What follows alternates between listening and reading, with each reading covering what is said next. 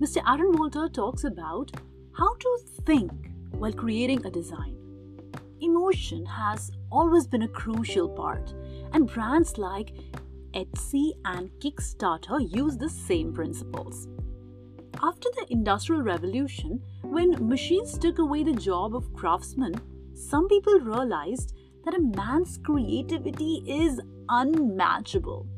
The author mentions in these exact words: when you buy from an independent craftsman, you support creative thinking in families, not corporations, and you gain the opportunity to live with an object that has a story.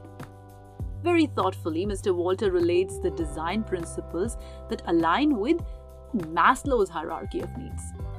Think about it. Just as physiological, safety, and love is essential for a human survival, a design needs to be working functionally, should be reliable, and usable, isn't it? Designs like the one used in Basecamp, which is a project management tool, despite having all the essential features, is not as successful.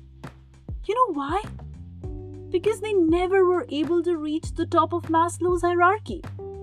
Yes, the pleasure experience is missing, which is highly essential to be completely satisfied. So if you really want to win, seek inspirations from websites like Wufoo and Betterbrand, who not only do a great job in delivering its primary features, but also connect very well with their customers emotionally.